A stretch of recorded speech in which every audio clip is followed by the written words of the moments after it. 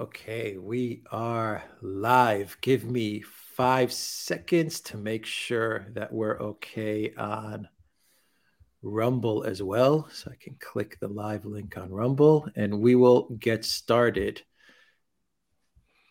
Rumble, Rockfin. Rockfin. Let me click that live on Rockfin. Okay, great. We're all good to go on Rockfin. We are looking good on Odyssey and on Rumble. Hello to everyone that is watching us on Rumble. Hit that like button on Rumble, please. And to our locals community, the duran.locals.com. How's everybody doing in the locals chats? And hello to everyone that is watching us on YouTube as well. A quick shout out to our moderators on YouTube. Peter the Great, how are you doing? Valley S, great to see you, Valley S, and Spartan Warrior Queen. Good to see you, Spartan Warrior Queen. Thank you to our moderators for everything that you do. And William Justice is also in the house. William Justice, how are you? All right, we are good to go. We have the one and only Mr. Dima from the Military Summary Channel. Dima, how are you doing today? Hi, Alex. Hi, Alexander. I'm doing well today. As you can see, the situation in Ukraine is not so well as I'm doing today because I'm on the best ever show on YouTube and ever in the world, Did You Run? And you know that Ukraine still haven't such possibility to be in your show, but I believe that soon they're going to be here as well.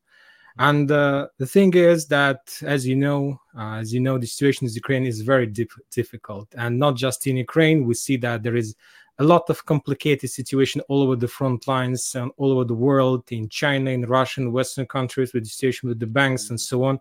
But I believe you have a lot of things to say about this, and I'm going to talk just about military situation in Ukraine, about my understanding of the situation, and when do I think this war is going to be ended? Because I believe that no matter the things that we learn from this war, no matter some benefits or not benefits we receive from this situation, anyway, we want this war to be ended as soon as possible. Absolutely. Because of casualties among civilians and so on, about the polluted air, about polluted weather, polluted nature, and so on. Yeah.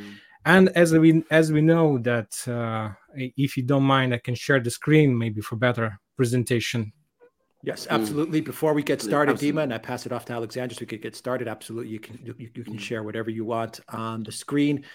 Is there anywhere else that people can follow you outside of YouTube? I have your link to your YouTube channel down below in the description box. Is there anywhere else that you would I'm like using Rumble as well. So I'm using Rumble as well. So okay, yes, so I will place.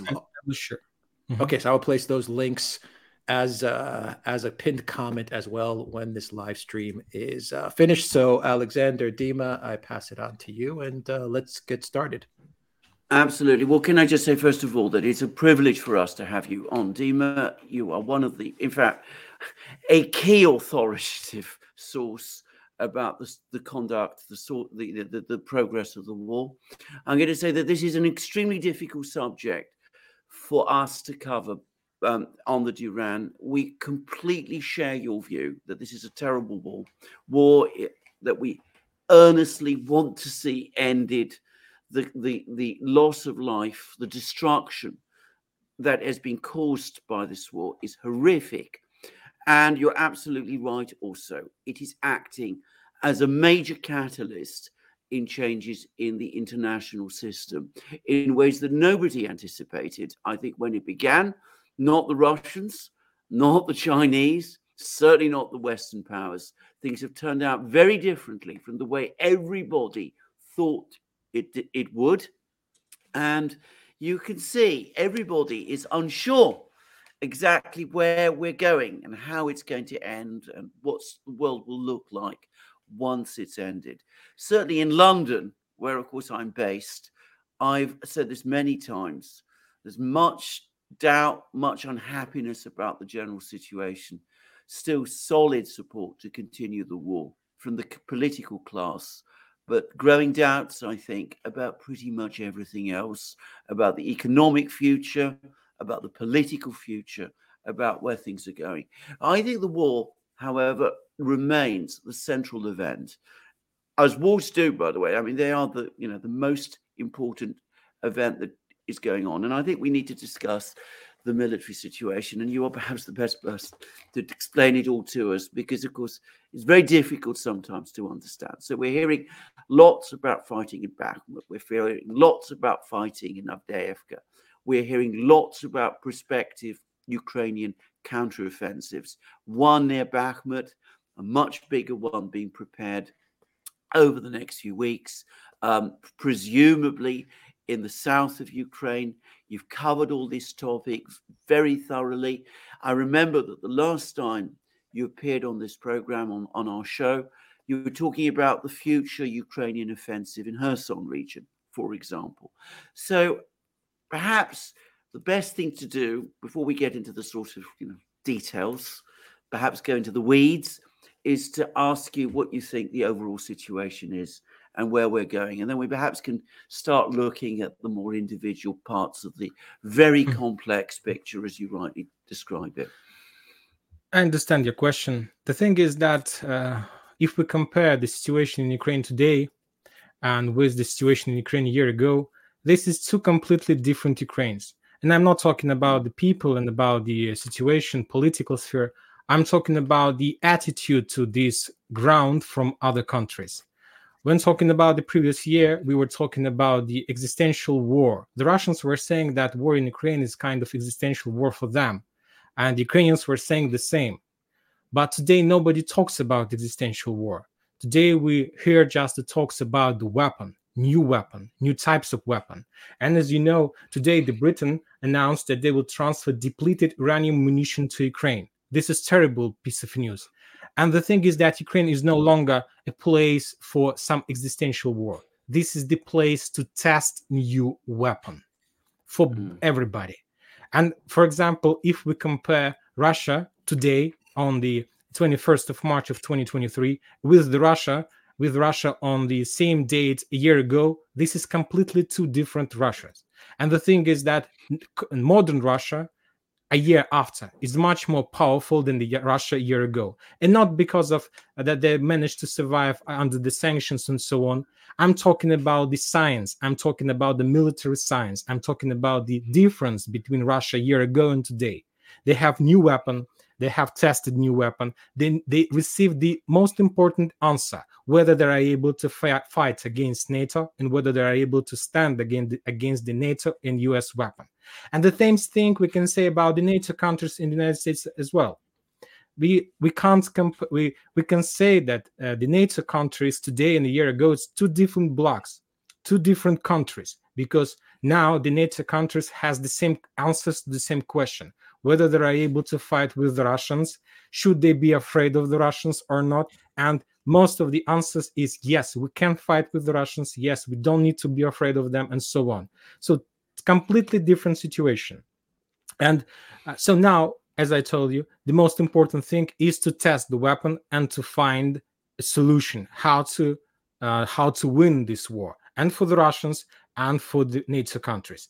And I see that solutions that the Russians have today, they're better than the Western countries. And these solutions help them to win this war step by step, very slowly. And their slowest is not because of their can't penetrate defense orders of Ukraine. The thing is that they need to have more answers. They need to create better weapon. They need to be sure for 100% that within the next 100 years, there are going to be no problem with the Western countries. There are going to be no more existential question for them. And to receive this answer, they need to receive this answer on the battlefield of Ukraine. And when talking from this perspective, we see that since the beginning of the special military operation, the Russians managed to test all types of rockets and missiles they have, all types of tanks, all types of armored vehicles that were produced during the Soviet period and that were produced during the modern Russia. They analyzed and understood what were the best investments and what was the worst investments. As we know, the Russians' missiles, Jager sonic missiles, is the best ever investments the Russians made since the beginning of its civilization, because now this is the only, not the nuclear weapon, but this hypersonic weapon is the only thing that maybe stops the Western countries to attack the Russia from all the sides. And when talking about the Western countries, they understood that they managed to, during the previous years, invest billions of dollars into internet, into satellites, into connection, into everything, all these types. And since the beginning of the special military operation, the Western countries managed to test armored vehicles, their trainings, their courses, their program of training soldiers according to the NATO standards. They managed to test their logistics. Now, as you know, the Western countries supply Ukraine with shells that are produced in South Korea. Imagine yourself, where is South Korea and where is Ukraine? So now the NATO can surely say that we have a perfect logistic, because we are able to establish production anywhere in the world and supply any point in the world with any type of weapon. And this is a very big benefit. A very big benefit for the NATO countries. Furthermore, the Western countries are managed to develop to test their HIMARS systems, and now they know that this is exactly the type of weapon they need to invest in. They have tested and many other things. For example, they tested their rockets like HARM, but they didn't provide any results. Those rockets that when you launch these rockets, and if they spot during their flight the enemy radar, they change their goal and they attack enemy radar. But we haven't seen the progress. And during the previous years, the states invested billions of dollars to develop this rocket. And now they understand that this is like some kind of investment that were waste, and many other things. And now we see that there is a new area has come, and now the Western countries are going to test their tanks. And not just tanks, but tanks that can attack the Russians with the uranium bullets, uranium shells. Yeah. So this is another step of war. This is another understanding of the necessity of this or that investments into military science. And when people ask me, for example, how do I think when this war is going to be ended? From this perspective, I'm telling them that we're not going to see the end of this war until we see the real fights in the air between F-16 and Su-57 or Su-35. At least this is going to be some kind of a flag. And as soon as we start seeing the battles in the sky between air forces of one and another country, real battles as we used to see during the Second World War, this is going to be, we can say, or the final test situation or pre-final, because the final test is the nuclear weapon. And I hope that nobody is going to start testing this weapon on the territory of Ukraine or anywhere else. And this thing tells me from other perspective, we see that there is some kind of military race. It's not just a war, it's a military race with the real battlefield where the countries are able to test their weapon, their technologies, their science. And we see that the Russians are pretty good in this military race with the NATO bloc. So people are saying that sometimes people are saying that Russia is the second military army in the world and they couldn't establish control over Ukraine, but Ukraine is supported by the NATO bloc. So we can say that NATO bloc is not enough powerful to stop the Russians. So it's the same logic, but people don't want to believe and don't want to understand this. But from the other side, we see that NATO country is very good at military science as well. We know that the United States started their own program of hypersonic weapon, and they're pretty successful. They're investing money, and they know what are they doing. They see the result of the Russians. They see what are they doing. And now we see some kind of, it's the first roots of upcoming greatest war, but not the hot war. I believe, in my understanding of the situation, that this war in Ukraine sooner or later will be transferred into Cold War of military race, another military race that we used to see in the previous century. And I hope so, because it's much more better when we are trying to develop science, culture, and so on, than we kill each other on the ground or something like this. But also, this situation tells me, if somebody asks me when this war is going to be ended, that we see that the Russians and NATO country has already been involved into military race. And we can say they're like 50-50. They're both goes shoulder to shoulder. And as I told at the beginning, if we compare Russia and NATO with the same countries a year ago, this is two completely different instances. And there is one important difficulty with this situation. If we compare China today and China a year ago, we see that this is the same China. And this is the main problem for the Chinese. And in my videos on my channel, I'm telling the people that sooner or later we're going to see how China is going to engage in how they're going to join this military race, not because they support Russia, not because they're against NATO countries, because they need to receive the same answer that NATO countries and Russia has already received, whether their weapon are able to stand against, let's say, NATO weapon or let's say Russia weapon. They need to know this. And the only possible way how to know this, how to understand this, is to start the same race. So this is the reason I believe this, all these meetings between Comrade Xi and Putin is a part of, let's say, China Lend-Lease that almost the same Lend-Lease we used to see during the Second World War. But at that moment, there was like US Lend-Lease to Soviet Union. But today we're going to see Chinese Lend-Lease.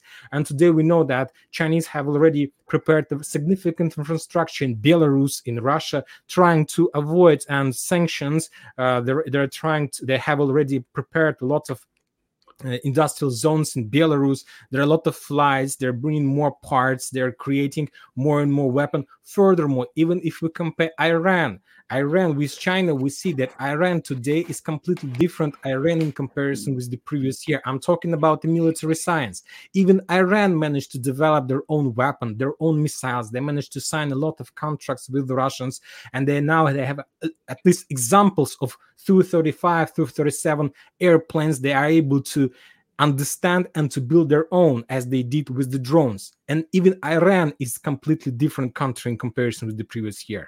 Yeah. And China see this problem, and China will start support the Russians because they need to get the answer whether they are able to fight. You might ask myself, why the Chinese need to answer this question, all these questions. We know, and I believe you discussed this topic also on your channel, that some NATO of military authorities are saying that on the 2025 or 2027, there's going to be another conflict in the vicinity of Taiwan, in Taiwan region. And the Chinese, they need to receive an answer today, not in 2027, somewhere in the sea, to be destroyed by the NATO countries in one day, and then to ask ourselves, how did that happen? They need to receive this answer today on the battlefield of Ukraine, whether they are able to stand against NATO weapon then near Taiwan. And they need to get this answer today. So this is about the answer to the question about my understanding of this situation. So that's mean that this war is going to be, I don't know when this war is going to be ended. I don't know. This is an extraordinary answer, if I may say so, Dima, because of course it reminds me. I mean, I was a historian once upon a time, long ago, but it's always been my most interesting subject. But it's, of course, what you remind me, the way you've described it, is what happened in Spain in the 1930s, when the two major military powers in Europe, which were Germany and the Soviet Union, used the war in Spain in exactly the way that you said. They sent their military equipment there. The Germans sent their tanks. They sent their aircraft. The Soviets did exactly the same. People don't understand that, but they absolutely did. They were testing their weapons. They were testing their weapons against each other. The Soviets redesigned their fighter fleets based on their experiences in Spain. So, fighters like, the famous Yak 3, I think that's what it's called. The Yak 3 fighter jet was partly a response to the fact that they encountered the Messerschmitt fighter jets, the German Messerschmitt fighter jets in Spain. And of course, they looked at each other's tactics. They understood each other's technologies. And of course, what that meant was that Spain was a precursor. It was a kind of dress rehearsal for what eventually became the Second World War. And I'm not suggesting, well, I hope not, that we're in a World War III type scenario. But sometimes, a little bit of what you said, it sounds almost like that we're heading towards a major conflict between the great powers, and that the great powers are now preparing, they're testing their weapons, they're refining their military concepts, they're restructuring their armed forces, they're understanding what each is doing, and they're preparing for for the much bigger showdown which is to come. That is a disturbing thought, but it's not one without historical parallels. As I say, if you look at Spain, you can see that. If you go back further, by the way, before the First World War, to the conflict in Southern Africa, the South African Wars, what the British refer to as the Boer Wars. There's an awful lot of that as well. I mean, the British learned an awful lot about how about modern wars should be fought. And of course, the Germans were also there too, to an extent that isn't widely known. And by the way, so were the Russians. Again, lots of things that people don't know about. There's rather a disturbing thought, but not one without historical parallels. And, well, is that why Xi Jinping is in Moscow now? It's meetings to discuss principally weapons supplies, to discuss weapons supplies, military thinking, sharing technologies, those kind of things. Logistic, military technologies, of course, the price, the payments for this, and responsibilities, of course. And you saw the picture, you saw the videos, and I believe we understand that there are a lot of contracts, lots of documents have been signed or would be signed. And I believe that when talking about Ukraine, they have an endless support from the Western countries. And this piece of news about the uranium depleted shells are telling that they're not going to stop. And the message from Moscow, we see that China is going to provide endless support from their side as well.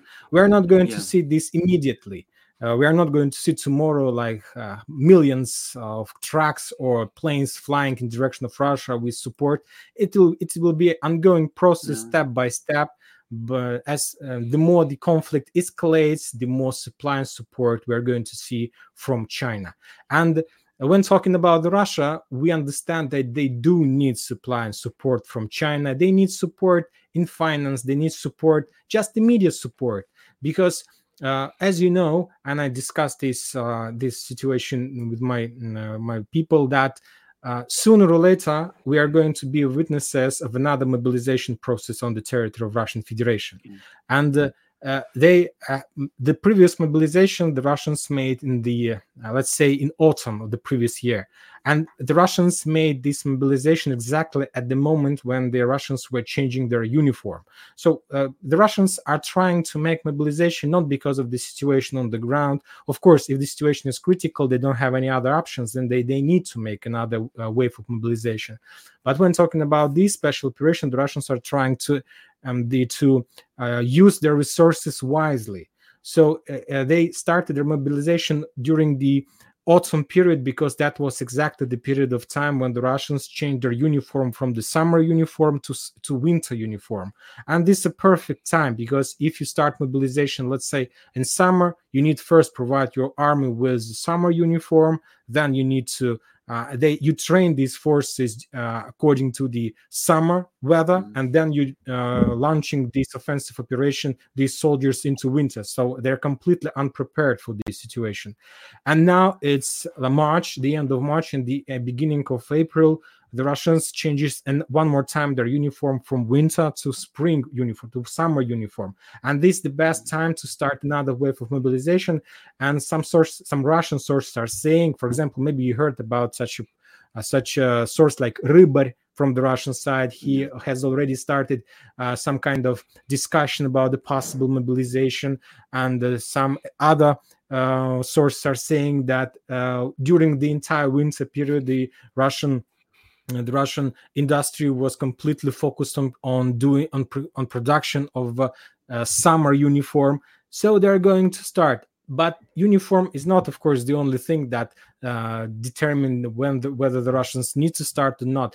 They need weapon.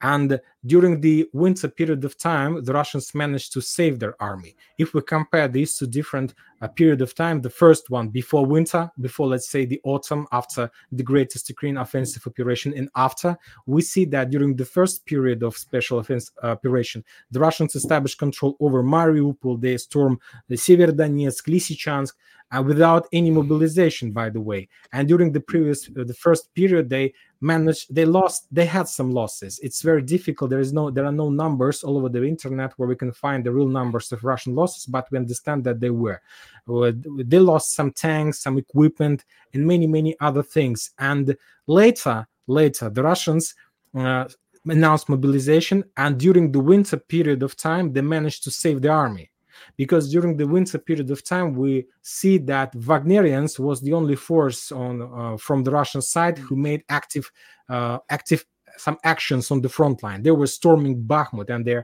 continue doing this right now. And as we know, Bakhmut have already appeared in some kind of operational encirclement. Some sources are saying that this already tactical encirclement. Some sources are calling this situation as a cauldron, because Ukrainian forces are completely blocked inside of this town, and they are no longer able to unblock their forces there. Some sources are saying that there are around 10 or 20,000 soldiers inside of Bakhmut. So that's a lot. Believe me, it's 20,000 soldiers to get blocked inside the town, to lose just because you haven't managed to get them out at the time you need it, and now you need to unblock them. Furthermore, the Ukrainians are saying that they continue accumulation of the forces on the line between Slavyansk and Kramatorsk for unblocking operation, and according to the Ukrainian sources, the only barrier that stops the Ukrainians before this unblocking operation is the weather.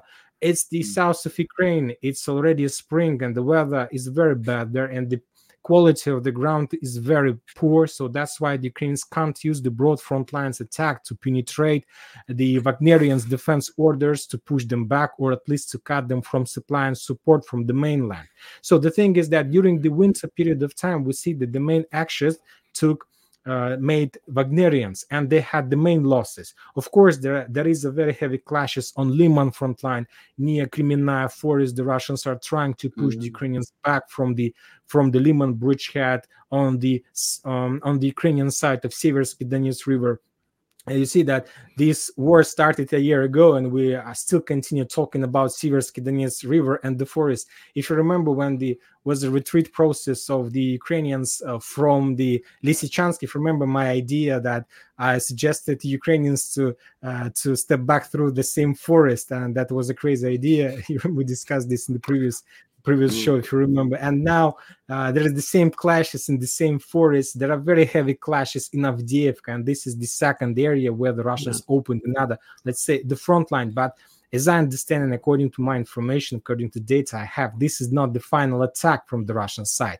It's the same tactic as we used to see from the Ukrainian side. First, they were attacking in Kherson, then they attack in Kharkiv, then they repeat their attack in Kherson there. So usually when talking about the military science, there should be at least 3 waves of attack in different directions. And the main goal is to stretch the enemy's reserve. So the Russians started the first attack in Bakhmut during the winter period of time.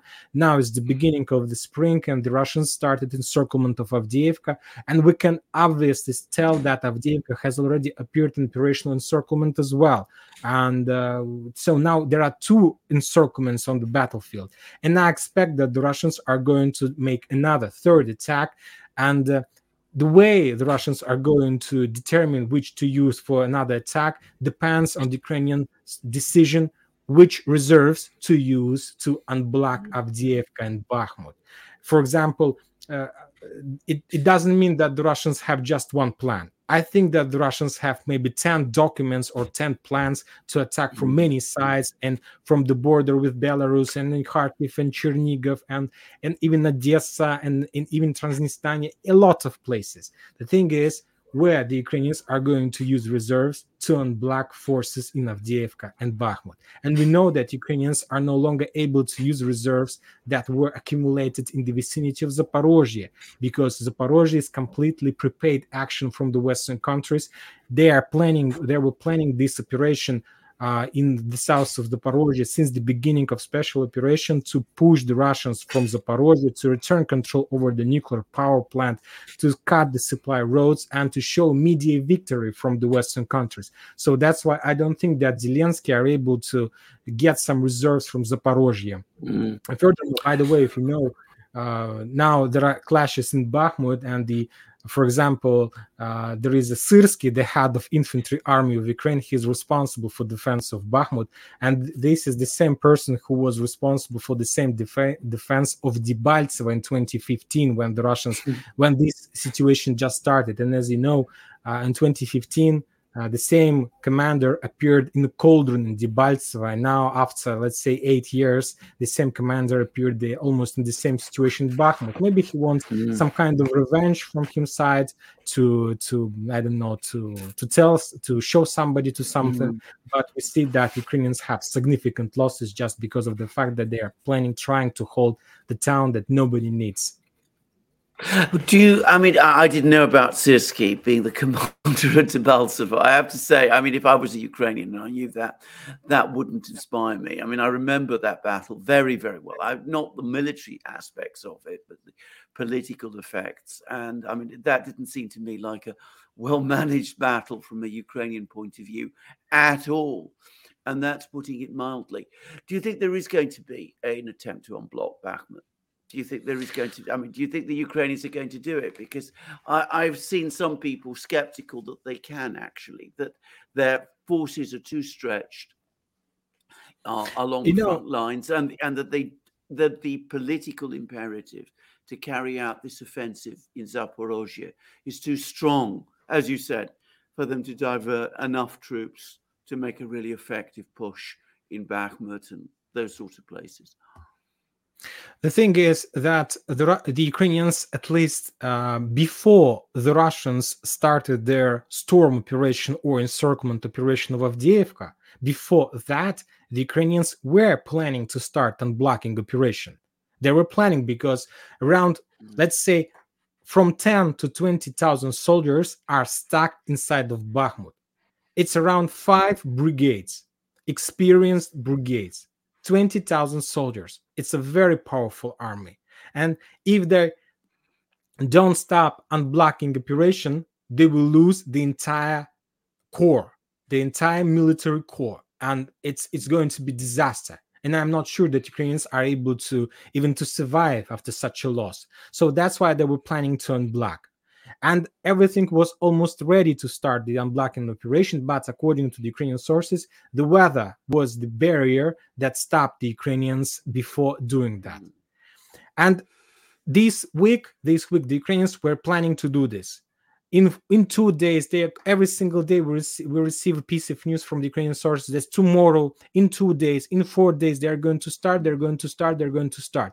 And by the way, if the Ukrainians are saying, usually they're doing this, we can at least from the past we see that they were saying about counter-offensive operation in August, and they started this offensive operation in August exactly. So we can believe the Ukrainians, at least what they're saying about offensive operation, because in the past they didn't lie us. So if they're saying that they're planning to start unblocking operation, so I think that we need to believe them. But the Russians started their offensive operation in Avdiivka.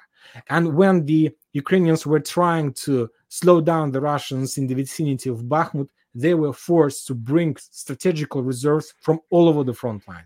They moved the reserves from Ugledar.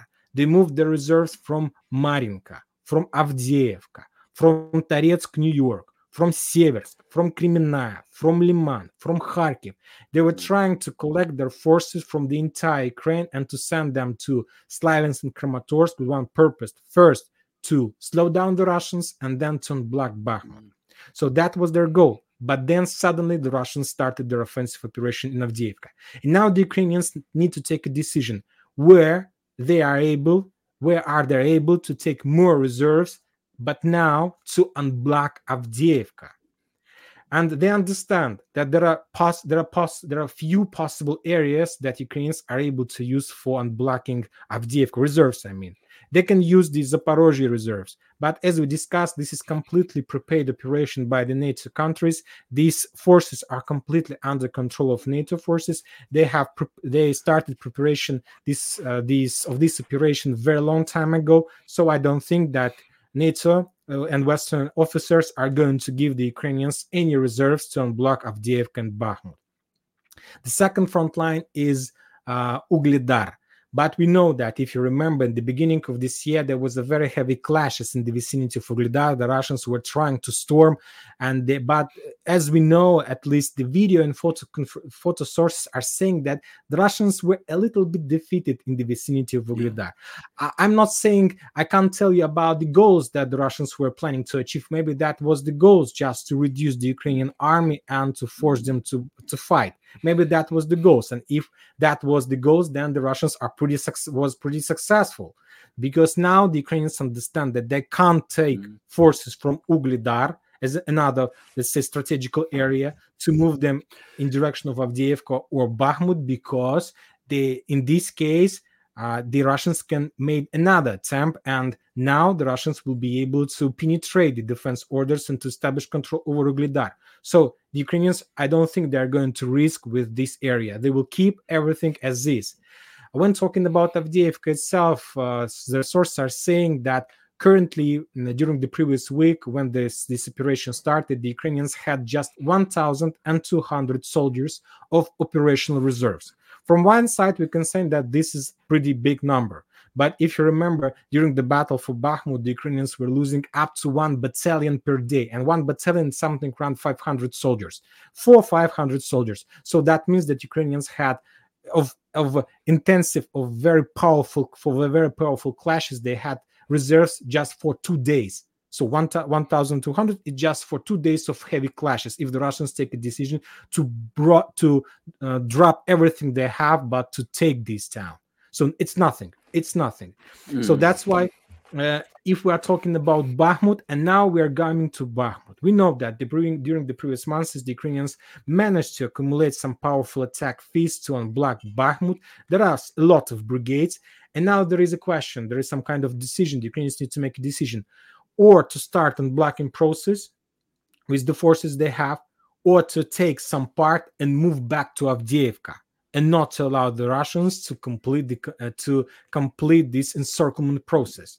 And this is the reason why, and now this is the main job of Wagnerians, because as you can see, during the previous weeks, like in February, in the beginning of the March, we saw a lot of updates from the Russian side. The Wagnerians took Paraskovivka, Krasnaya Gora, Solidar, many other towns. Almost every single day we got another piece of news about establishing control over another town. But today is March, and we see that almost since the beginning of the March, we don't see any progress in the vicinity of Bakhmut.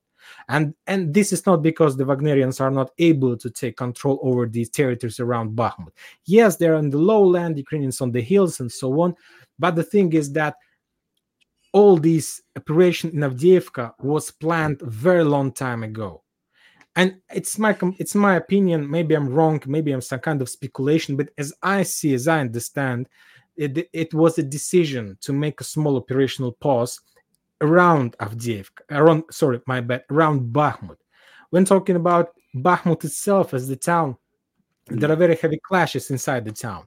The Russians established control over the industrial zone in the north, on the south, and many other territories. They're pushing inside, but they're not developing their bridgehead around Bakhmut. And that was a decision, someone's decision. And now the Ukrainians need to make their own decision, or to move reserves to Avdiivka from Bakhmut or not. And I believe that within the next few days, we're going to see some activation from Wagnerians. And their main job for now, not to allow the Ukrainians to move reserves from Bakhmut to Avdiivka. They need to pin down these forces and to freeze these reserves exactly in Slaviansk Kramatorsk. So to make another trap and not to allow them to evacuate from this area in direction of Avdiivka. So with Bakhmut, we understand. There are two more front lines, Kupiansk and Liman front line, where Ukrainians are able to take reserves to save the situation in Avdiivka. And when talking about Kupiansk, there were very heavy clashes since the beginning of the storm process of Bakhmut. The level of losses from the Ukrainian side on that front line is almost the same level as the level of losses of Ukrainians on the Bakhmut front line. 160 soldiers per day, dozens of armored vehicles, and so on. So that means that the Ukrainian forces in Crimea are also pretty damaged as the Ukrainian forces near Ugledar. So these two regions, the Ukrainians can't use the reserves from these two regions to send them to Avdiivka. When talking about Kupiansk, there are not much forces at all. There are fields, and the Ukrainians have already started preparation of another defense line very far from the border with Russia, because they understand that if something is going to happen for them, maybe it's even better to step back towards more reliable position, as much as close as possible to the railroad, to the Kharkiv, and so on. So according to the situation, we can say that there are no reserves, strategical reserves, that Ukrainians can use to save the situation in the vicinity of Avdiivka. And furthermore, during the previous weeks, there were a lot of updates that Ukrainians started redeployment of their forces from the border with Belarus, from Sumy region, from the border in direction of Bakhmut. Before that, they prepared the fields, they mined the fields, they prepared 3 or 2 or 4 lines of defense, and only after they sent the forces. But anyway, we see that Ukrainians are forced to weak some positions, let's say on the border with Belarus, on the border with Bryansk Oblast, and this is exactly what the Russians need. This is exactly what the Russians need before their third strike. Because I believe there is going to be a third strike, and the Russians are going to strike exactly in the area where they see the Ukrainians have their weakest position. Wow, that's very, very interesting. Can I ask a question? Because, of course, it's one that is constantly discussed here in Britain and in the United States. Why is Ukraine trying to hold on to Bakhmut? I mean, I am not a military person at all. I have little understanding of military affairs, and I say this frankly. I've had to cover, this war, but it's something that is well outside what we in Britain call my personal comfort zone. It's something that is alien to me in many ways. I don't understand why Ukraine has clung on to Bakhmut so obsessively for so long at such heavy cost. Now, I've heard explanations. There are explanations I've seen from third sources that, if you lose Bakhmut, it opens the way to places like Slavyansk, Kramatorsk, takes you all the way up to the Dnieper eventually if these other places fall. Is this correct? Is this why they're holding on? The Americans don't seem to be happy. The British, I can tell you, definitely are not happy. They think that Ukraine has invested too much in the defense of this town. The thing is that we can find a lot of explanations, and I believe that all of them are going to be correct, because any of this explanation means some benefits for the Russians. And the most obvious thing why the Ukrainians are trying to keep and hold Bakhmut is because they have a 20,000 army have already stacked inside of Bakhmut, and they're no longer able to evacuate these forces. So this is like the explanation that located on the top. So 20,000 army. So it's well-trained officers. Furthermore, some sources were saying that Syrsky itself is in Bakhmut. He's trying to coordinate the battle for this town. So this situation reminds me of the situation with Stalingrad during the Second World War. So this is the first explanation, that on top, that there are a lot of forces that Ukrainians can't evacuate. As you know, there is just a short corridor between Khromova and Ivanovska, these two villages that are located on the west side of Bakhmut. And the distance between these two towns is just 5 kilometers. And the Russians control this area with artillery. They can control this area easily, and they attack 24 hours a day these territories, trying to reduce every single unit that try to cross these fields and these roads and so on. So this is the first thing. Another thing is that the Bakhmut is located on the railroad that we can say connects Donetsk and Moscow. So if you take a look at the map, you're going to see that Donetsk doesn't have any connections with Moscow using the railroad. And of course, nobody knows how this war is going to be finished. Maybe there's going to be ceasefire, maybe there's going to be some peace agreement, I don't know.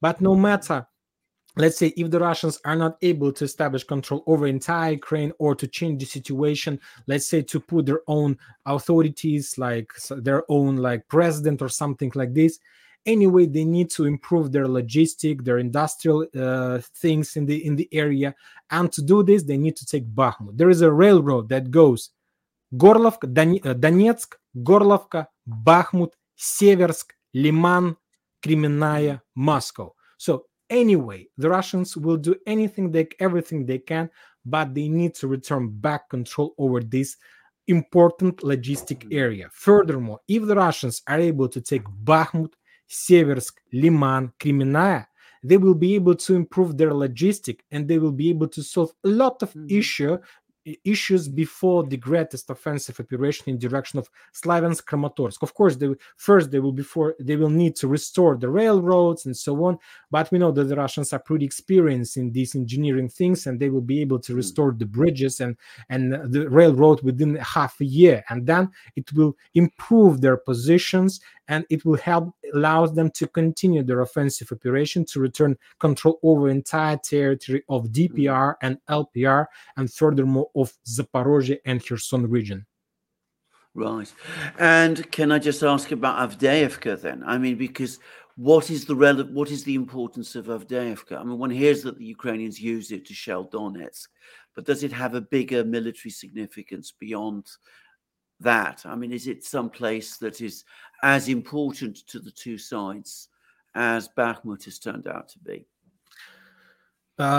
When talking about this area, there is Avdiivka, and the Ukrainians, as you told me, as you just said, uses Avdiivka for shelling and attacking Donetsk, and the level of losses among civilians since the beginning of special operation is already more than 1,000 people, I believe so, as a result of all these shellings, not just Donetsk, but the entire DPR and LPR as well, just civilians under shelling attacks. So, of course, furthermore, the Ukrainians use Avdiivka not just to attack the buildings, residential area, they're attacking industrial area, they attack the places that the Russians are using to supply the houses with the water, with electricity. And we understand that Ukrainians are not going to stop doing this ever. So the first thing, the Russians need to keep the normal situation to these people, because these people, I'm talking about DPR and LPR, they believe the Russians and they put on them. So they strike on them. So they support them, and they don't have any other options, by the way, because 9 years passed since the beginning of this entire story, and they understand that if they are not going to support Russia, then might be a lot of problems, because if the Ukrainians are able to establish control over DPR, I believe we are going to see another act of genocide in the world, and we are going to see this. It's like, for me, it's obviously. So this is the reason the Russians need to provide security, or at least the feeling of security, to the people. It's the first reason, and for these purposes, they need to push Ukrainian forces from Avdiivka, because the Ukrainians are using this town to correct and to target their artillery system. The second thing is that behind Avdiivka, there is another big important town by the name of Pokrovsk. This is a very powerful logistic hub that Ukrainians uses to supply and support Avdiivka, Ugledar, Kurachovo, New York agglomeration, Toretsk, Bakhmut, Konstantinovka. And Pokrovsk is the town that's located between Zaporozhye and, let's say, Donbass front line, and all the places where we can see clashes right now. So without taking Avdiivka, highly unlikely the Russians are able to get Pokrovsk, and Pokrovsk is a part of DPR. So according to the Donetsk Oblast, the Donetsk region, when talking about the ex-Ukraine as a region of ex-Ukraine or something like this. So anyway, if the Russians, furthermore, we understand that according to the Russians' goals, they are saying that they want, at least now, they want to complete one thing, to return control over DPR and LPR. So now, for now, this is the most important goal for them when talking about the media. At least they're saying this.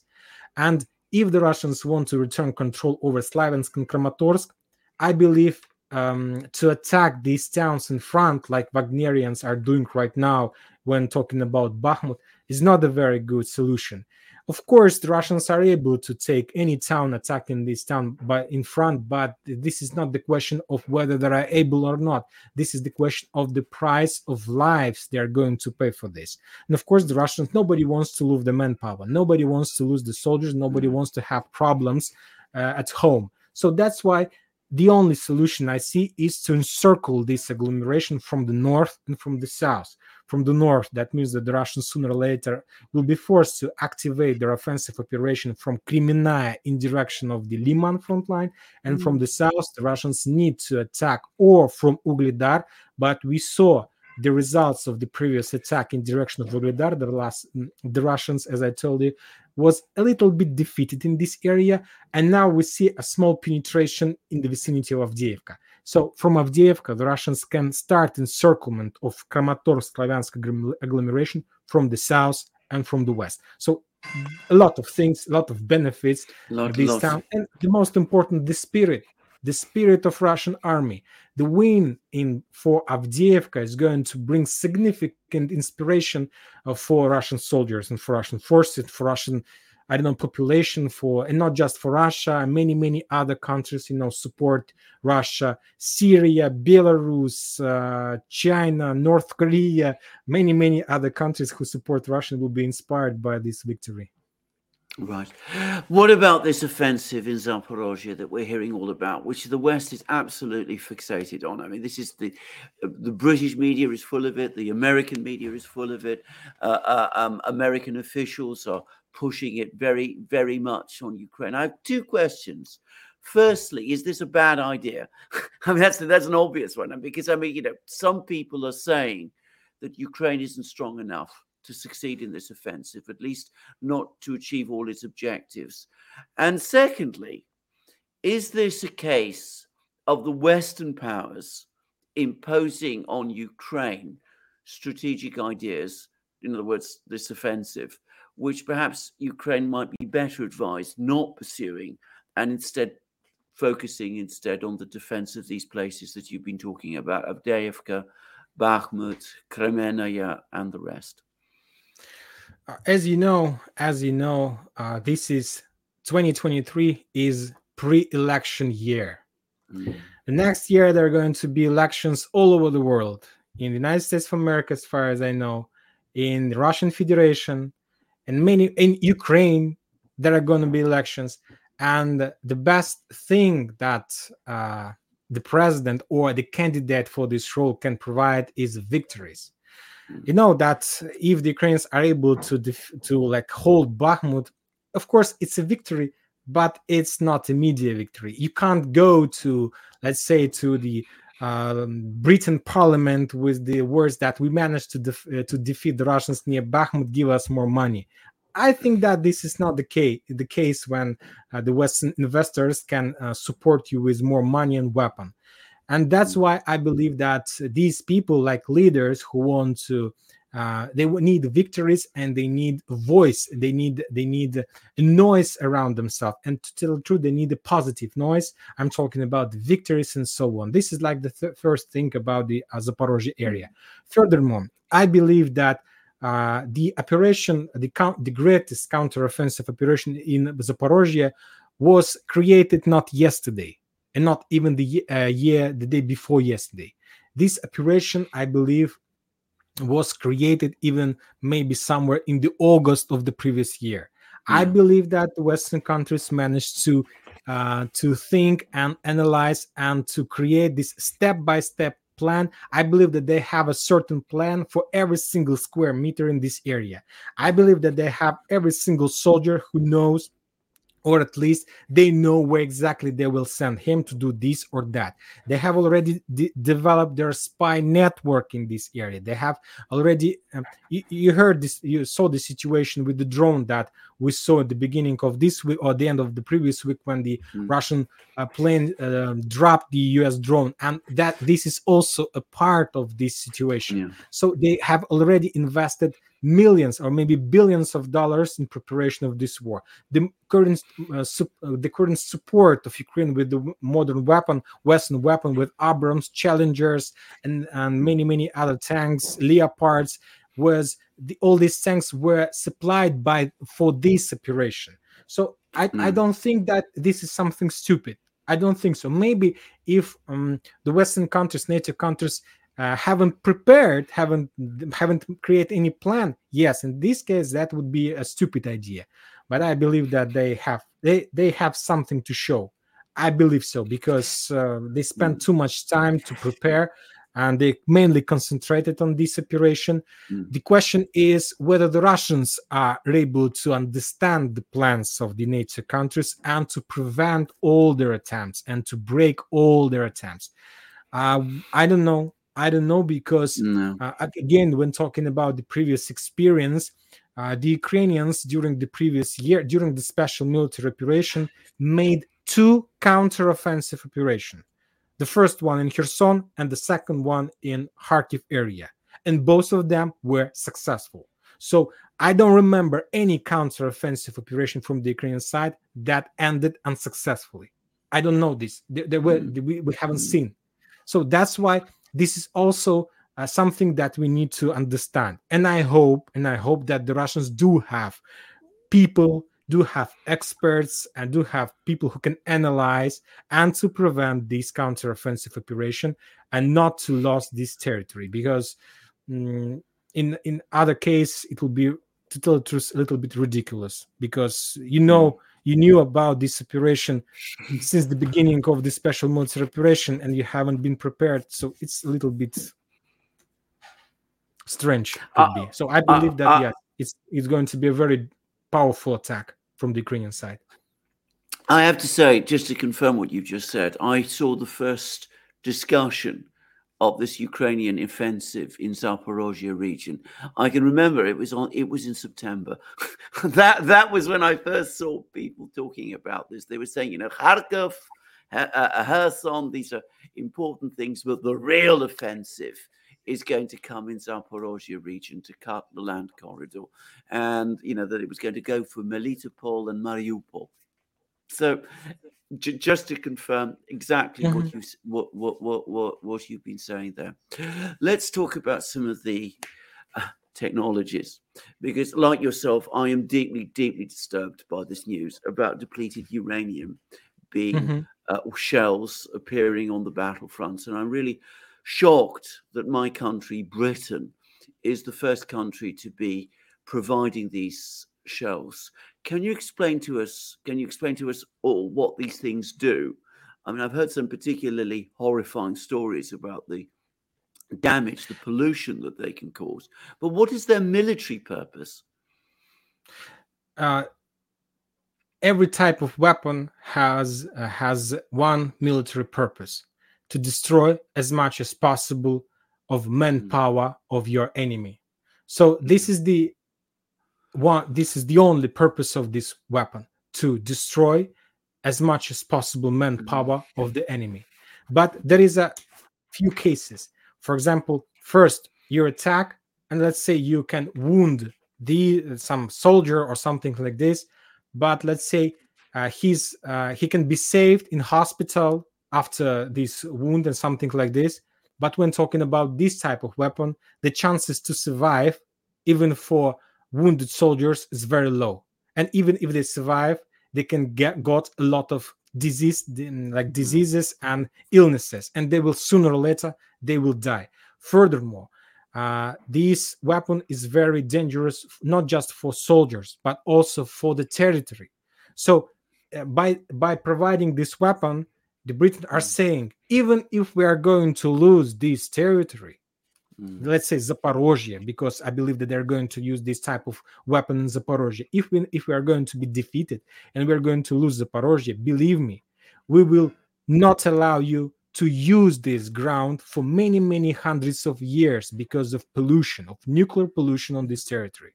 So it's terrible thing, and this is the main things, like to pollute the ground and not to allow people to use this ground in the future. Furthermore, to increase the level of losses among wounded people after the battle. And the second thing is the power of explosions and the power of damage that these shells are able to deal is significantly higher than in comparison with the regular shells and the regular ammo. I know some people, and people with military backgrounds, who see them as a significant step towards using nuclear weapons. I mean, I'm not suggesting that these are nuclear weapons, but they are based on nuclear technologies. They derive ultimately from the nuclear industry. and that they see use of these weapons as a very major escalatory step and a very threatening one. And I have to say, given the amount of criticisms, the amount of claims we've had in London about, the Russians using nuclear weapons, tactical nuclear weapons and all that, it does seem to me deeply troubling that, in fact, it's the British who've taken this first step. Do you think, what will the Russians do in response? Will they just absorb this? Will they simply respond to this? Or will they escalate? I mean, do they have weapons of their own like this? As I know Russians, I believe, first of all, we need to understand one important thing, and we can also find these examples in the past of this special operation. When the Western countries are saying that we are going to provide Leopards, that means that they are already on the territory of Ukraine. Yeah. When the Britain are saying that they are going to provide these types of weapons, that means that they are already on the territory of Ukraine. Furthermore, a few months ago, or maybe a few weeks ago, there was a piece of news when the Russians were saying that they managed to discover or spot some kind of radiational signal in Odessa port. Furthermore, they reported that a few workers from that port got some nuclear diseases, these things, and they was appeared in hospitals. So there was a few updates saying that maybe these types of weapons have already arrived on the territory of Ukraine. And when talking about Russia, of course, the Russians, as I understand, are not going to use any types of nuclear weapon against Ukraine. They're not even going to use the same type of weapon as they call it in English, depleted uranium munition. They're not going to use this. And even if the Russians are going to do something like this, let's call it like this, they will try to get these shells by some special operation. Let's say the easiest one is to buy these shells from some Ukrainian officers who are willing to earn easy money. Let's say it's the easiest explanation. Of course, I don't think that is going to be something like this, but anyway. And if even the Russians are going to do this, first they're going to get this weapon. And the worst thing they can do is, under cover of some terrorist, let's say, organization like ISIS, to send this weapon back to Britain, to some, let's say, residential area, and telling to the worldwide that this weapon got into the black market, then this weapon was bought by some terrorist organization, and now you can see this weapon on your own streets or something like this. And this is the worst and maximum thing that the Russians are able to do, not even with their own weapon, but just like to make a small warning that, guys, this weapon you can get your own weapon on your own streets if you're going to continue doing this. And also, it's a complete speculation from my side. And I'm not even sure that the Russians are going to do this, because there are a lot of people and there are a lot of organizations in the world who can do exactly as I told you, to get on the black market, to get this weapon for millions of dollars, the same ISIS, the same terrorist organization, and to bring this weapon back to Germany, to Berlin, to London, to France, and many, many other towns all over Europe. And this is the solution. And believe me, this is going to be exactly like this. It's an absolutely shocking thought. And I have to say, we've already seen weapons supplied to Ukraine appearing in the black market. And adding on top of that, deadly weapons like these depleted uranium shells is extremely disturbing indeed. It's a terrifying thought to me. Gosh. Well, I'm going to just turn now once briefly back to the meeting with Xi Jinping and Putin, because we've had a whole succession of meetings. There was 2 meetings yesterday. There's another massive one going on today. The Prime Minister Mishustin, has had a meeting with Xi Jinping as well. Xi Jinping has come with an enormous delegation. There's apparently going to be more talks before he leaves tomorrow. This is an enormously complex series of discussions. We hear there's going to be gas, that's obviously energy, food, science and technology, all of that. Then Xi Jinping goes back to China, before long, he's going to be hosting Lula da Silva from Brazil, who's going to be in Beijing for 5 days. We've got Xi Jinping going to Saudi Arabia. He's talking with the Saudis. He's talking with the Iranians. He's bringing them together. We've had Lukashenko, who's the president of Belarus. He's visited Iran, Russia, China. All of these leaders talking with each other. They're not just talking about weapons, it seems to me. They're talking about lots of other things too. Is this all binding everything together? Are we going to start to see more and more economic trade links, those kind of things starting to evolve over the next few months, years, perhaps? I believe that that with people, of course, now in the world there are a lot of camps. Somebody supports NATO, somebody supports Russia, somebody supports China, and Western countries. But to tell the truth, if we remember 10 years ago, we lived in a very interesting world. It was a very nice time when everybody all over the world could get dollar and buy with the dollar everything and everywhere he can. We were able to earn money all over the world without any problems. And the stability of the previous world was supported by dollar as the universal payment method. And the most important with this dollar is that was your dollar, you earned this dollar, and nobody can take this dollar from you. This is your. This was the respect of your property on dollar. And now we see the situation when there is no respect. If you have dollar, it doesn't mean that you will have this dollar tomorrow. Maybe tomorrow you will wake up and you see that all your bank accounts are blacked and so on. And you can't use this dollar. You were working hard to earn this money, and now you can't spend this money. And I'm not talking about the Western countries because you haven't faced this problem. But we here in this part of the world have faced this problem. For example, from my side, I was forced to change 5 banks in Belarus to find the bank that can receive dollars for some services or something like my earnings or something like this. It's a big problem for people. And of course, now these guys, Comrade Xi, Putin, they need to find a solution. They need to find another method of payments between them, at least between them. And in time, of course, we need to understand that sooner or later, European Union will be forced to respect this new payment method. And they will do this because anyway, this war is going to be ended. Anyway, the connections will be restored, and we are going to see the completely new world. But dollar is not going to be the only currency for the payment exchanges, information, and so on.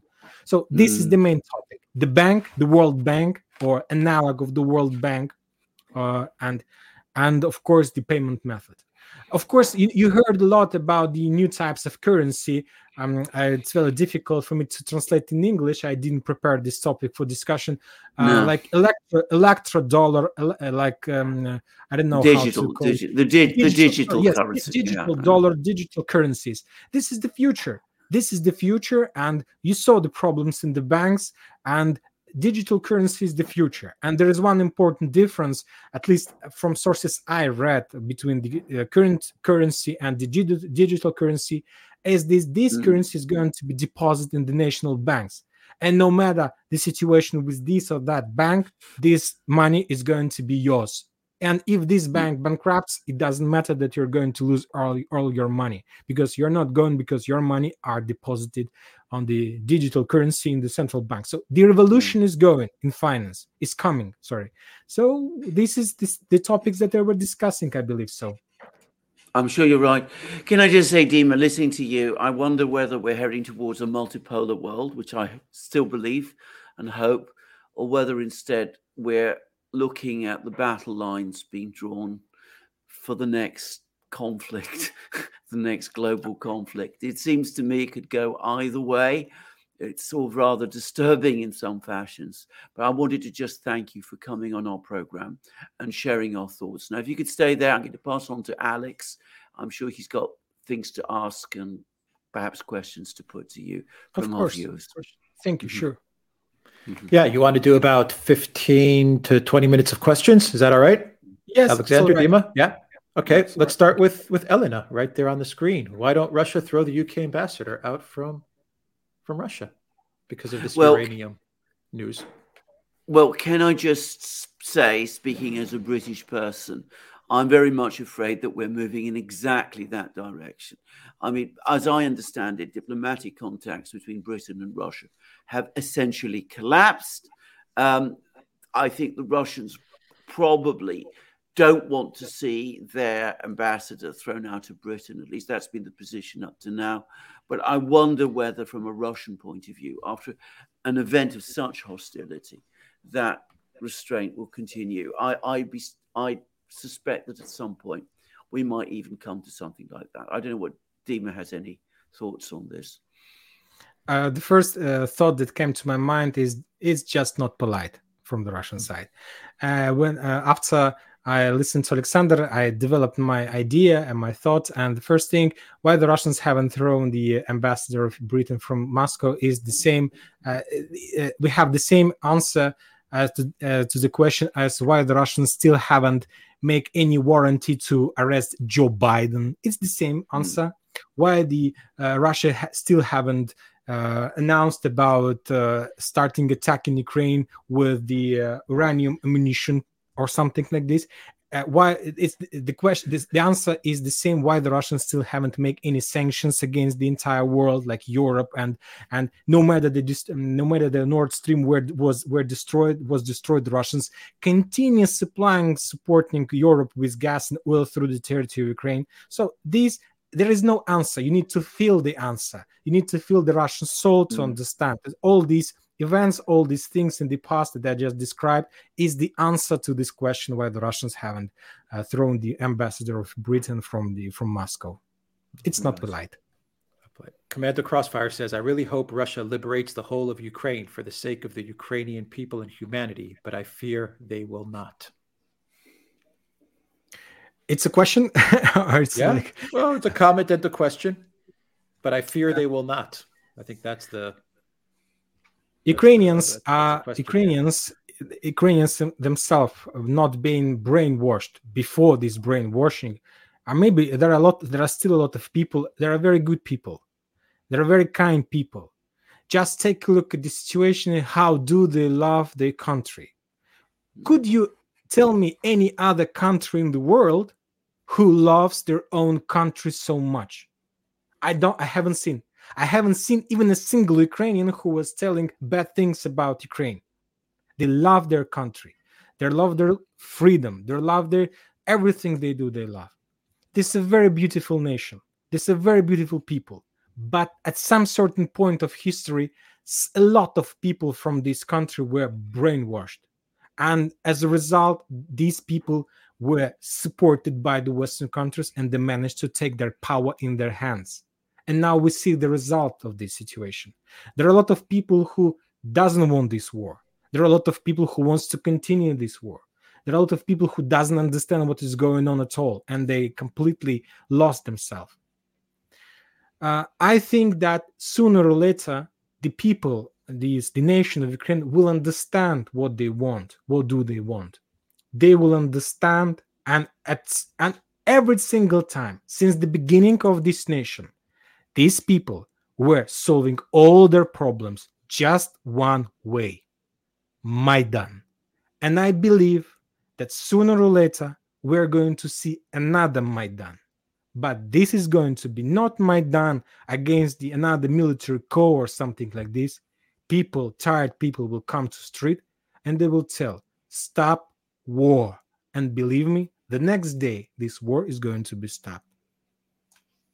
All right. From Angry Warhawk, if NATO is dissolved, what will happen in Europe? If NATO was, sorry, what was? Dissolved. Broken up. Yeah.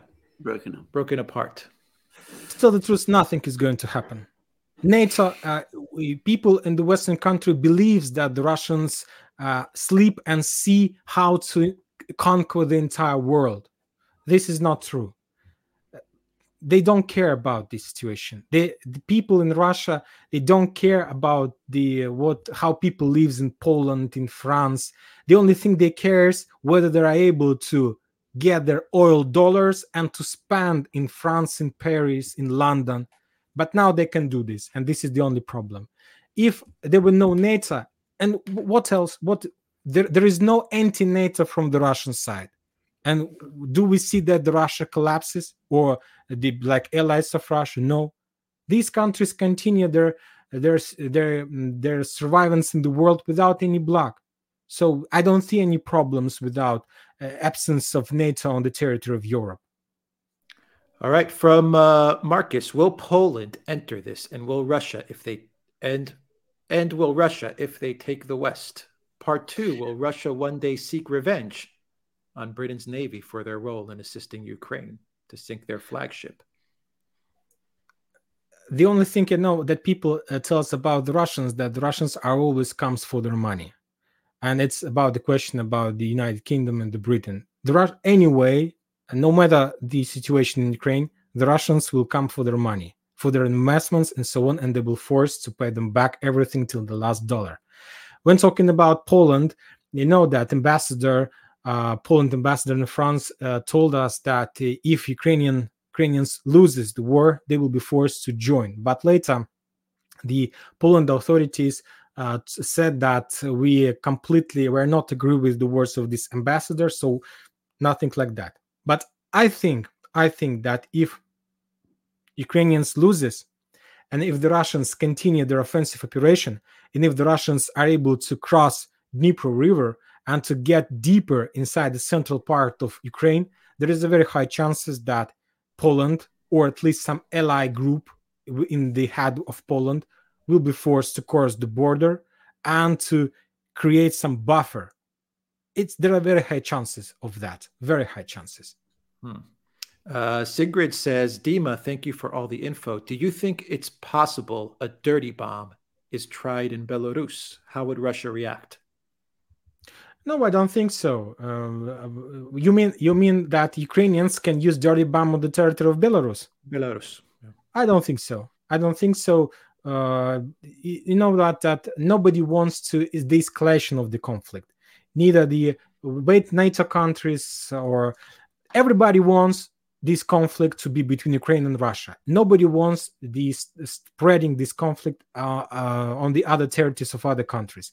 Nobody wants the Belarus forces started their offensive operation from Belarus to Ukraine. Furthermore, as I told you in the beginning, a few minutes ago, during the previous months, I was forced to change few banks to find the bank where I able to receive a Western currency. And this is also a benefit for Belarus for not entering this conflict.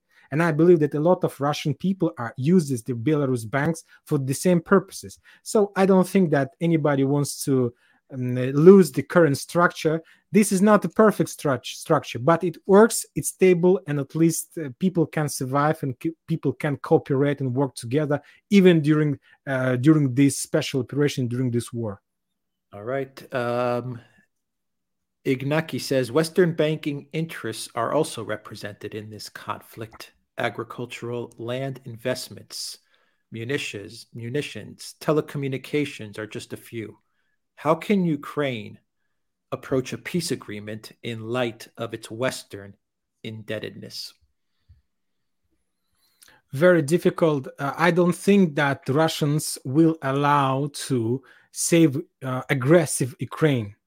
So anyway, the most important thing that the Russians will try to force during upcoming peaceful agreement, peaceful negotiation, is peaceful Ukraine on the border with Russia. And the most important, if it's possible, the Russian, let's say, a person as a president of Ukraine, Russian speaking, who supports Russia, or at least who doesn't have problems with the Russians. But I don't think that it is possible to have aggressive president in the head of Ukraine as a part of peaceful agreements. It's impossible, I believe. So Russia are not going to go for this, because they, as we see, this is the consequences of such aggressive president in the past in Ukraine. I'm talking about Poroshenko, who started his war even without being adopted as a president of Ukraine, and the Russians are not going to go for this one more time. They need a peaceful president, and for them, it's the best if this president talks Russian.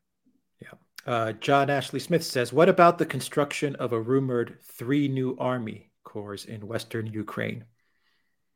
These, yes, there are a lot of, as you know, maybe you don't, that these days the Western countries trains around 75,000 soldiers. Yes, this is a very short-term trainings, courses, like 5 weeks, but you don't need to think that Ukrainians take people from the street and then they're sending them, let's say, to Britain or to Poland for trainings. No, of course not. First, they teach these soldiers on the territory of Ukraine for a few months, and then they're sending them like a final step to train them in the Western countries to work with the Western weapon that the Western countries are going to provide Ukraine for the next upcoming counteroffensive operation. So these 3 corps is it true? It's not a fake. The Ukrainians continue preparation of this powerful army, but I don't know whether this army is already on the territory of Ukraine, or maybe this army is still abroad on some training schools, training centers of the Western countries. But as soon as they will be redeployed back, the Ukrainians will use them in Zaporozhye and maybe any other front lines as well. So it's real information. Okay, from level 42, how much losses can the Ukrainian forces afford before they start crumbling? Some sources are saying, at least the Ukrainians are saying, that they have army bigger than more than 1 million soldiers. More than 1 million soldiers, not just about the soldiers that currently located on the front lines. I'm talking about the police, about all military forces. So million. And there are a lot of calculations, lots of talks from the Western countries, from the Russian countries. Everybody are trying to calculate the Ukrainian losses. For example, Ursula von Leyen told us in November that Ukraine lost around 100,000 soldiers killed. During a few weeks ago, the state's military authorities report about 120,000 soldiers killed. So as you can see, furthermore, the Russian sources are saying almost the same number, 100,000 killed. Of course, there are a lot of wounded, and usually the ratio between killed and wounded is around 1-3 or 1-4. Of course, but there are also, when we're talking about wounded, it doesn't mean that these guys who are wounded are out of game. Sometimes Ukrainians are able to return them back to the front lines. So as you can see, if we compare the loss of Ukrainians since the beginning of the special operation, they lost like less than 10% of their army they have right now. So you know that if we talk about the Second World War, the USSR lost 25 million people. So we can say that furthermore, some Western sources are saying that the Ukrainians, since the beginning of the special operation, have already lost 3 armies. So they have the army at the beginning of this conflict. This army was destroyed. Then they have another army that they managed to collect, make some mobilization. This army was defeated in Lysychansk, Mariupol, Severodonetsk agglomeration. And now another 3rd army have been defeated, and now the Ukrainians created another army. So I don't think that they have reserves for more than few millions people. The population of Ukraine was before the war around 40 millions. A lot of people left Ukraine after the beginning of the special operation, but I believe that they are able to mobilize up to 5 millions easily, because they are mobilized people from 18 till 65 years. It's a lot of people, believe me. So I don't think that losses is the factor that can start collapsing the Ukraine army at all. I don't think so. As the Russians are saying, they need 3 weeks or maybe a few months after the Western countries stop supply Ukraine with the weapon, and this conflict will be ended. So the question is not about the loss among the manpower. The question is always about the supply and support of the Ukraine army with the weapon and money. What will happen to Galicia and Carpathia? It depends whether the Russians are able to get there or not. So if the Russians are able to, let's say, to cross Dnipro River, maybe some of these territories will be taken by Hungary, by Poland, as soon as they see that there is no need to support and to keep Ukraine anymore, and there is a very big chance to split this territory one more time, as we used to see the same in the 18th century with Poland. They will do this, but I don't think that we are going to see such a big escalation. I believe that at some certain point of time, they will start negotiation and the countries will save Ukraine with some territory losses. I'm talking about DPR, LPR, Zaporozhye, and Kherson. I don't think that Ukrainians are able to return these territories back, but I think that Ukraine as a country will be saved and will continue existence on the map of Europe and the map of world for centuries and maybe thousands of years till the end of the world. Maybe I'm not talking about the power and the authorities. I think that there are going to be some changing process and some authorities will be changed by people who maybe more support Russians than the Western countries, but Ukraine will survive. I believe so. All right, from Elena, Dima, how is the morale among civilians and military in Ukraine? Do you know? The same question about Russia. When talking about Russia, people, the lives there haven't stopped. People continue their life, paying debts, paying credits, buying cars, and so on. Nothing changes. A lot of things changed for the families whose part of the family was sent to the military operation.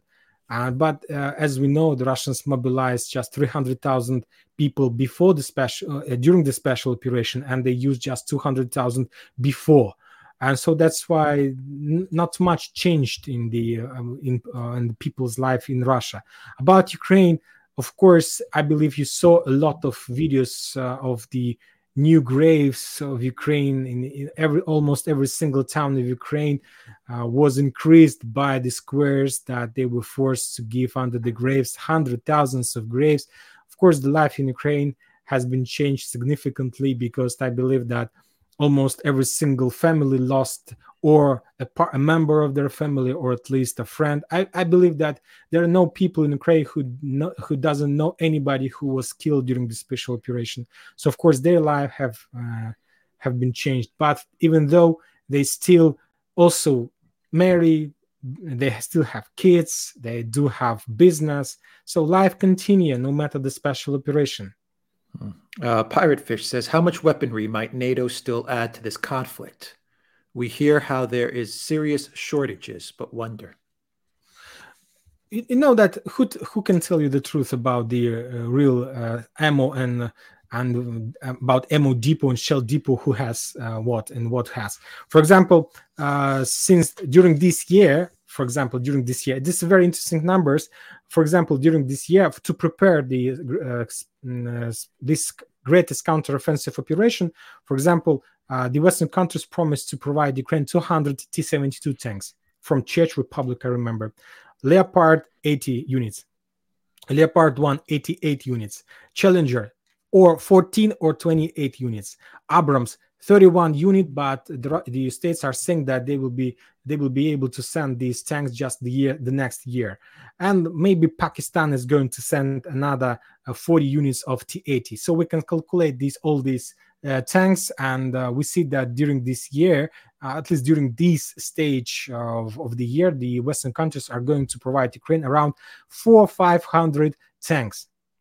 And there was a very interesting piece of news I read in some Russian military expert channel that the Russians these days are able to produce around 30 tanks per day. I'm not saying so truth, it's very difficult to believe this number, but just imagine. I think that when he was talking about 30 tanks, I don't think he was talking about production from the ground, from zero. I think he was talking about modernization or fixing, but imagine yourself, 30 tanks per day. So the Western countries, to supply the Ukraine offensive operation in Zaporozhye, are going to send 500 tanks. And the Russians per 1 month are able to produce up to 1,000. So to tell the truth, very difficult to believe sometimes these numbers, but the numbers are saying for themselves, like as a facts as well. From JetSet.1, Russia has entered as far as Dvorichna. Why? So could you repeat the question? Russia has entered as far as Dvorichna. Why? Dvorichna. There are two Dvorichna on the special military operation, and both of these Dvorichnas are located in the Kupiansk area and Kupiansk front line. One is Dvorichna is located in Kharkiv area on the Ukrainian side of the river, and another one on the Russian side. And the Russians, if the question about these Dvorichna, the Russians, they need to secure the flanks, and one of the possible directions on that side of the front lines is to restore control over the railroad that connects Moscow and Bakhmut and Donetsk.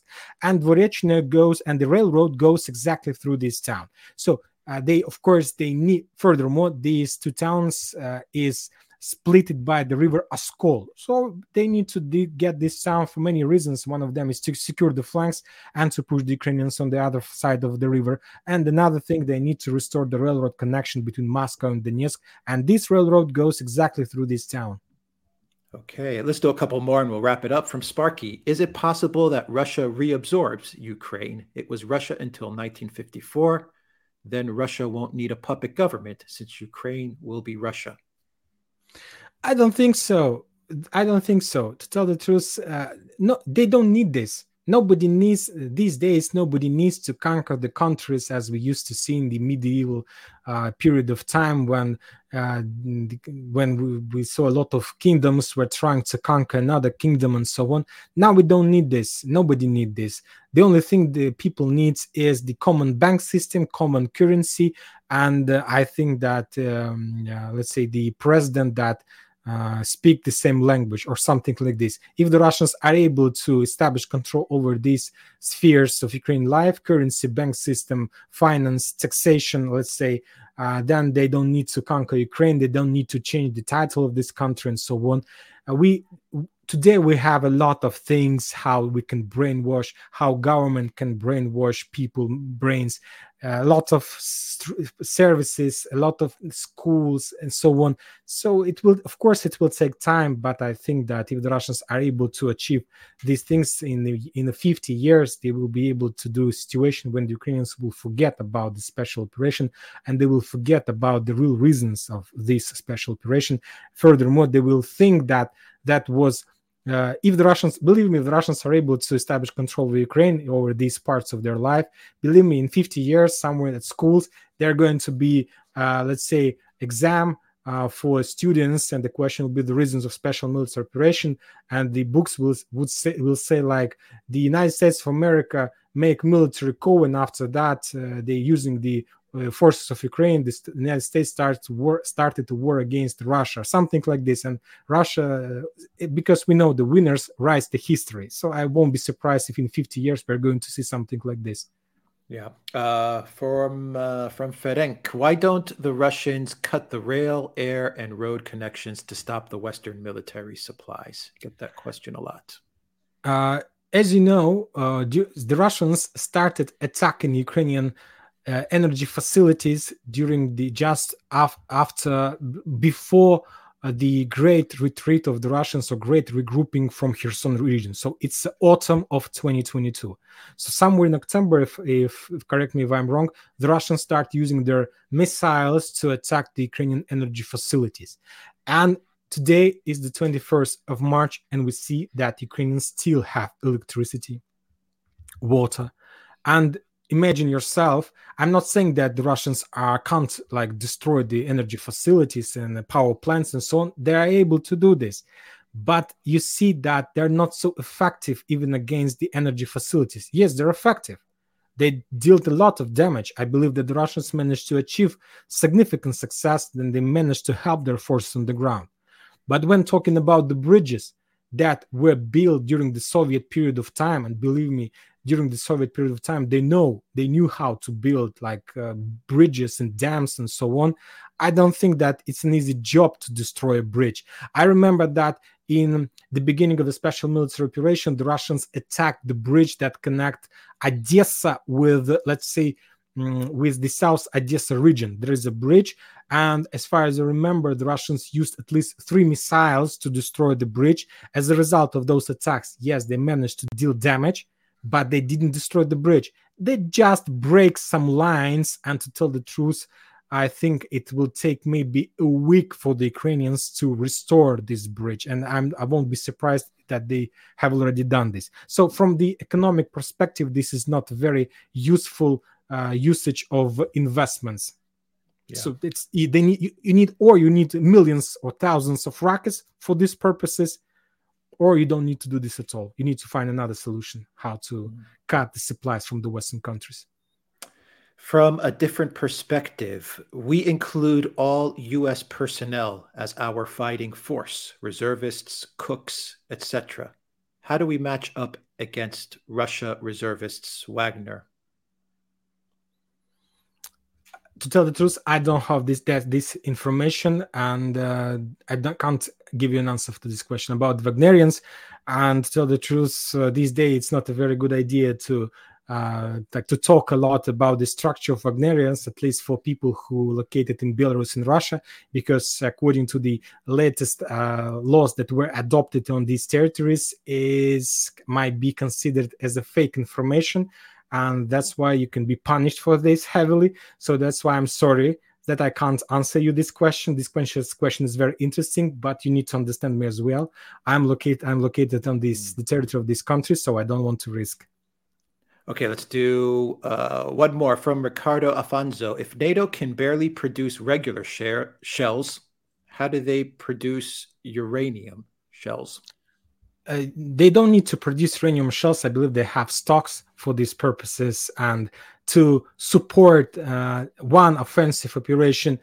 Another topic, to test the weapon. They will bring the number of such types of shells as much they need just for this certain offensive operation in Zaporozhye. They will test the weapon, they will see the result, and then they will take a decision whether they need to increase the production of these shells, or maybe they need to stop investments in this field, and that's it.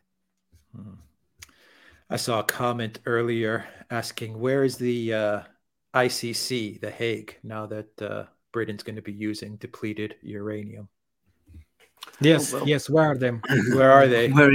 Wasn't the collective, and wasn't the U.S. and the collective West telling us for a year that Russia's going to use a dirty bomb and Russia's going to use uranium and Russia's going to, at the end of the day, we get the UK providing the depleted uranium. Yes, I'm very troubled. I'm very upset by this. Here's what, and we'll leave it on this. And we'll leave it on this note. We'll wrap it up. Sparky says depleted uranium is very dense and heavy, so a small projectile can act as a large one. The legacy sickness is an unfortunate and horrible side effect. Yeah, this is the disaster, and the most important that. As we discussed, there's a very high chances that we might see this weapon on our streets, not just in Ukraine, anywhere else. Yeah. Dima, what do you think is going to happen to Odessa? The question on the screen right now. I believe that Odessa in 100 years is going to be a very beautiful town.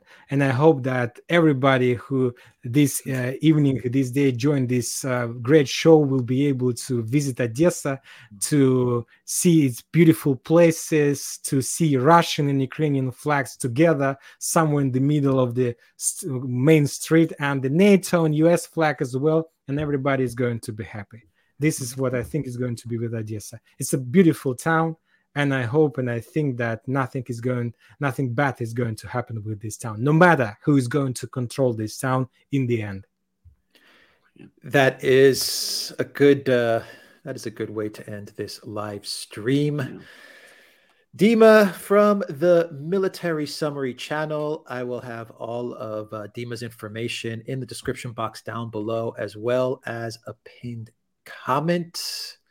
Alexander, Dima, any final thoughts before we sign out? Thank you to everyone that watched us on Rockfin, Odyssey, Rumble, theduran.locals.com, and on YouTube and Telegram as well. And thank you to our moderators, Valies and Peter and William Justice and Spartan Warrior Queen and Zariel and Alan and Reckless Abandon. And am I missing anybody? I hope I am not. Did I say Peter? Yes, I said Peter. I hope I didn't miss any of the moderators. Thank you very much for helping us out. Dima, Alexander, any final thoughts? Well, I just wanted to say thank you very much, Dima, and just to remind everybody to go to the Military Summary channel. Dima provides the most extraordinarily detailed, granular updates about what goes on in this military conflict. And I mean, we got a sense today of what a huge conflict this is and how many ramifications it has and how important it is. And can I also say that, Dima, I very much hope that we'll have you again on the Duran. Of course.